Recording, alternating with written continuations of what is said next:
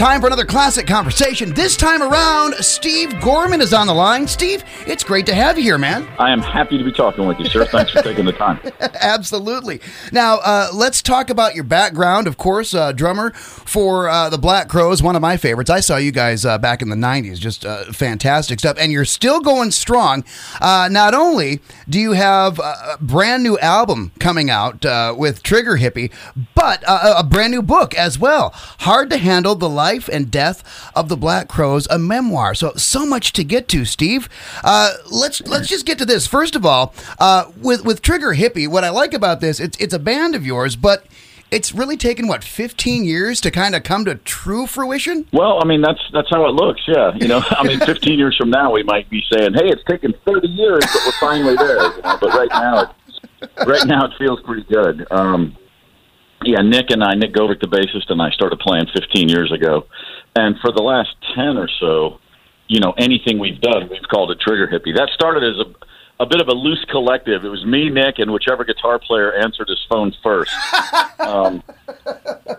Just to jam in Nashville. And it slowly but surely turned into a band, and that band became, something that we weren't able to keep everybody on the same page, and that ran its course. This time around, with this album and with this lineup, the thinking was very much like, we want to make this a full-time band. We want to turn this into something that we're all, that's a part of our lives on a daily basis. And so we took our time getting the record done and finding the right people, and hopefully that's where we are with it. And that's the thing, too. I mean, you mentioned this. Chemistry is key. Finding that right chemistry, it's not easy to do. So, I mean, kudos to you for even being able to say, who knows, 30 years from now. But no, the sound is amazing. Very distinctive sound. And let's get back now to this book, The Black Crowes, Hard to Handle: The Life and the Death of the Black Crowes. You guys definitely have a very distinct sound. I mean, here at a classic rock station, it's a staple. But it's not like you guys sound like anybody else. You guys definitely have your own sound. What really inspired the sound behind the Black Crowes? Well, we on our first album specifically, and most certainly, we wear influences on our sleeves. I mean, if you put on Shake Your Moneymaker today, you can go right down the list. Well, they like the Stones, they like the Faces, they like Humble Pie, they obviously like Otis Redding, they like 70s Aerosmith. I mean, there's a bunch of things in there. The mindset of that band was very much an 80s indie mindset. The sound was more the music we grew up with when we were younger, and then it evolved over time into a mix of all kinds of things. I mean, by the time the Crowes were making their last albums in 2008, 9, and 10, there was all kinds of folk influences and country and bluegrass. We just pretty much never limited ourselves to stay in one lane. We just took everything on as inspiration and folded it into the sound of the band over time. So what was it when you were there living the whole thing of the Black Crowes? What did it feel like? Was there a certain moment when you said to yourself, we're a hit, we've made it? Was there a certain moment or a certain time, something, a phone call or anything in particular? No, I mean, there were milestones along the way. You get a gold record and then a platinum record, then double platinum, and those things mean something in the moment, but to our credit, and we were making a lot of bad decisions and mistakes along the way, but one thing we always got right was we just tried to ignore that stuff and just be a band that was worthy of it. We wanted to be a great band, and that never really changed. Everyone had different views on what that meant and had different ways of getting there, but that was always a common goal.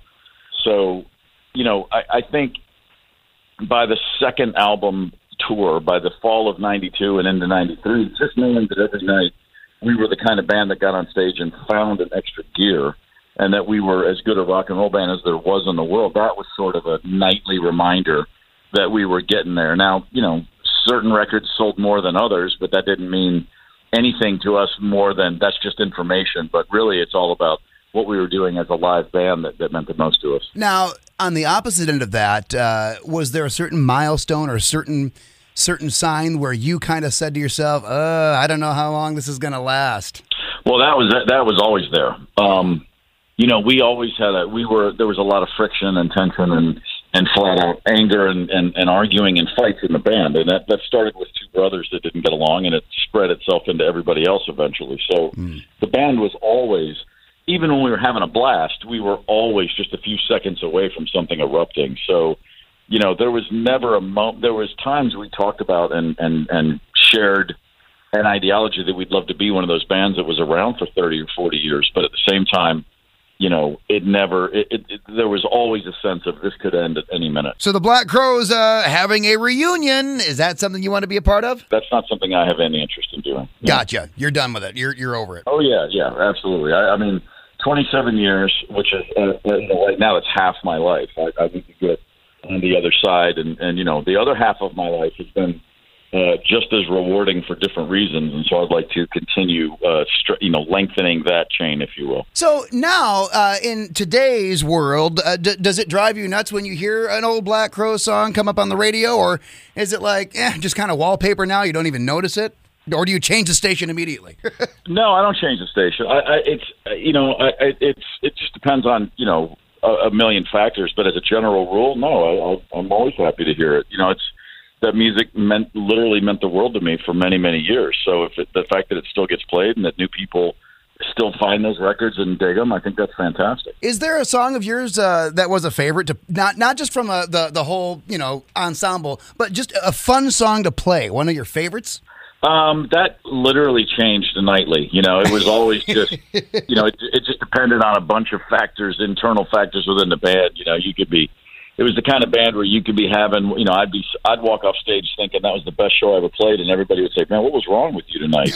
And then I'd walk off stage feeling like I just had a 15-round fight, and people would say, "Man, you'd never played better." And so, after a while, you just take the good moments when they come and know that they're not going to last forever. Trigger Hippie, full circle, and then some. A lot, like we were talking about that, a lot on this, Delta blues, R&B, gospel, southern rock, funk. Little bit of everything.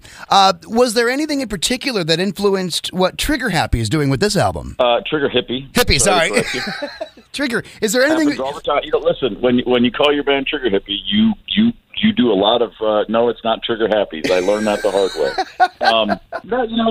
Everybody in Trigger Hippie listens to all kinds of music, but all the building blocks that make up rock and roll music are all Southern in origin. Everything you just listed, all springs from the South, and we all have similar record collections. We all grew up listening and being inspired by the same thing. So, rock and roll music to me is a pretty wide net, and all those elements you named are all a part of it, and that's just a very natural. That's just naturally the songs that we write and the sounds that we make when we play. That is awesome. And, of course, the tour going on. The closest you're going to get to us, I want to say, is the Chicago date tomorrow night. But you guys are playing really all over, like the Midwest. What is your favorite? I mean, obviously, Nashville's an amazing city, so you're probably going to say Nashville. So if that's the case, what's your second favorite city to go play in? Oh, there's so many great music towns, but I'm not saying this just to say it, but Detroit's such a great rock town. Yeah! I'm a Muskegon native. Oh, there you go. My parents are both from Detroit. I moved from the state as a baby, but I have a lot of family all throughout Michigan. So Michigan's always been a very it's been a second or a third home. I used to go up in spring break, summer trips, to see family. So I've spent a lot of time there. And the Black Crowes played Detroit a million times. We played Kalamazoo a good bit, Grand Rapids. We went all the way up to Traverse City. I got out on the UP once, if I remember correctly, in '93. We've been all over the place. That is cool. Well, next time you come through Flint, make sure you stop in and say hey. Well, absolutely. Now, the book here, Hard to Handle, The Life and Death of the Black Crowes, the memoir, it's in stores now. Obviously, you lived it, and it was crazy to live through that. But was there anything that maybe you noticed it happening when it was going on, but you really didn't understand the impact of it until you were actually writing it down in the book? I think there's a lot of really small moments that seeds were planted all along the way, and then by the time you're looking back with 20, 25 years hindsight, it's real easy to see where those things happen. The actual writing of the book, I'd already kind of processed all of it. I knew what I was going to say going in, at least as far as what the general narrative was. So there weren't a lot of those moments. There was a few emotional things, not linear. Oh, I see how that happened now, but there was just some emotional things, and a particular episode from 2000 where our bass player was really struggling with some issues that and he's came out of it great, and he's doing well. But writing the story of how that all unraveled was really difficult, and I think that was really just because I'd never, for circumstances that are explained in the book and then later, I just never really fully processed it in real time. And going back in, it was very apparent to me, like, oh wow, I have some unresolved feelings here about this. But for the most part, the catharsis, if you will, or the understanding of what the story of the band is always going to be, at least to me, I already had that pretty much squared away before I started to write it. So clearly, you have respect for what you guys accomplished with no desire to go back. But it must have been difficult living that. So was this memoir, was it kind of therapeutic in a way to write it? Yeah, I mean, just again, I feel like I'd literally in therapy. I'd gone through all of these things. Once our old piano player, speaking of Detroit, Eddie Harsh, he died 3 years ago, and his death really added a sense of permanence and finality to whatever the band had once been at its greatest. I knew it would never be there again.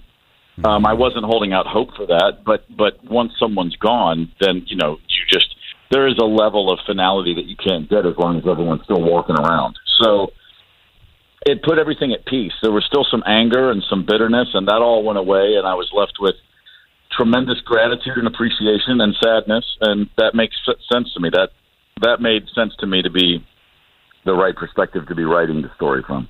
And now with Trigger Hippie, you're doing what you want. The sound is right where you want it. It's a beautiful thing, a huge collaboration. And that must be what you're talking about, fulfilling yourself. You're at that point now. So what does it feel like to have a lot? I'm guessing you have a lot more control when it comes to Trigger Hippie than with the Black Crowes. What is your favorite thing about touring? Well, it's always about the shows. I mean, it's great to see different places. It's great to see old friends, and there's a lot of perks and just personal things like that. But the shows are always the thing. When a band is really all connected, you're playing a live show. These aren't this Trigger Hippie or the Black Crowes were never pop acts. It's not the same show every night. Right. You're playing real, instruments, and you're there's some improvisation. There's moments where you're not doing things exactly the same.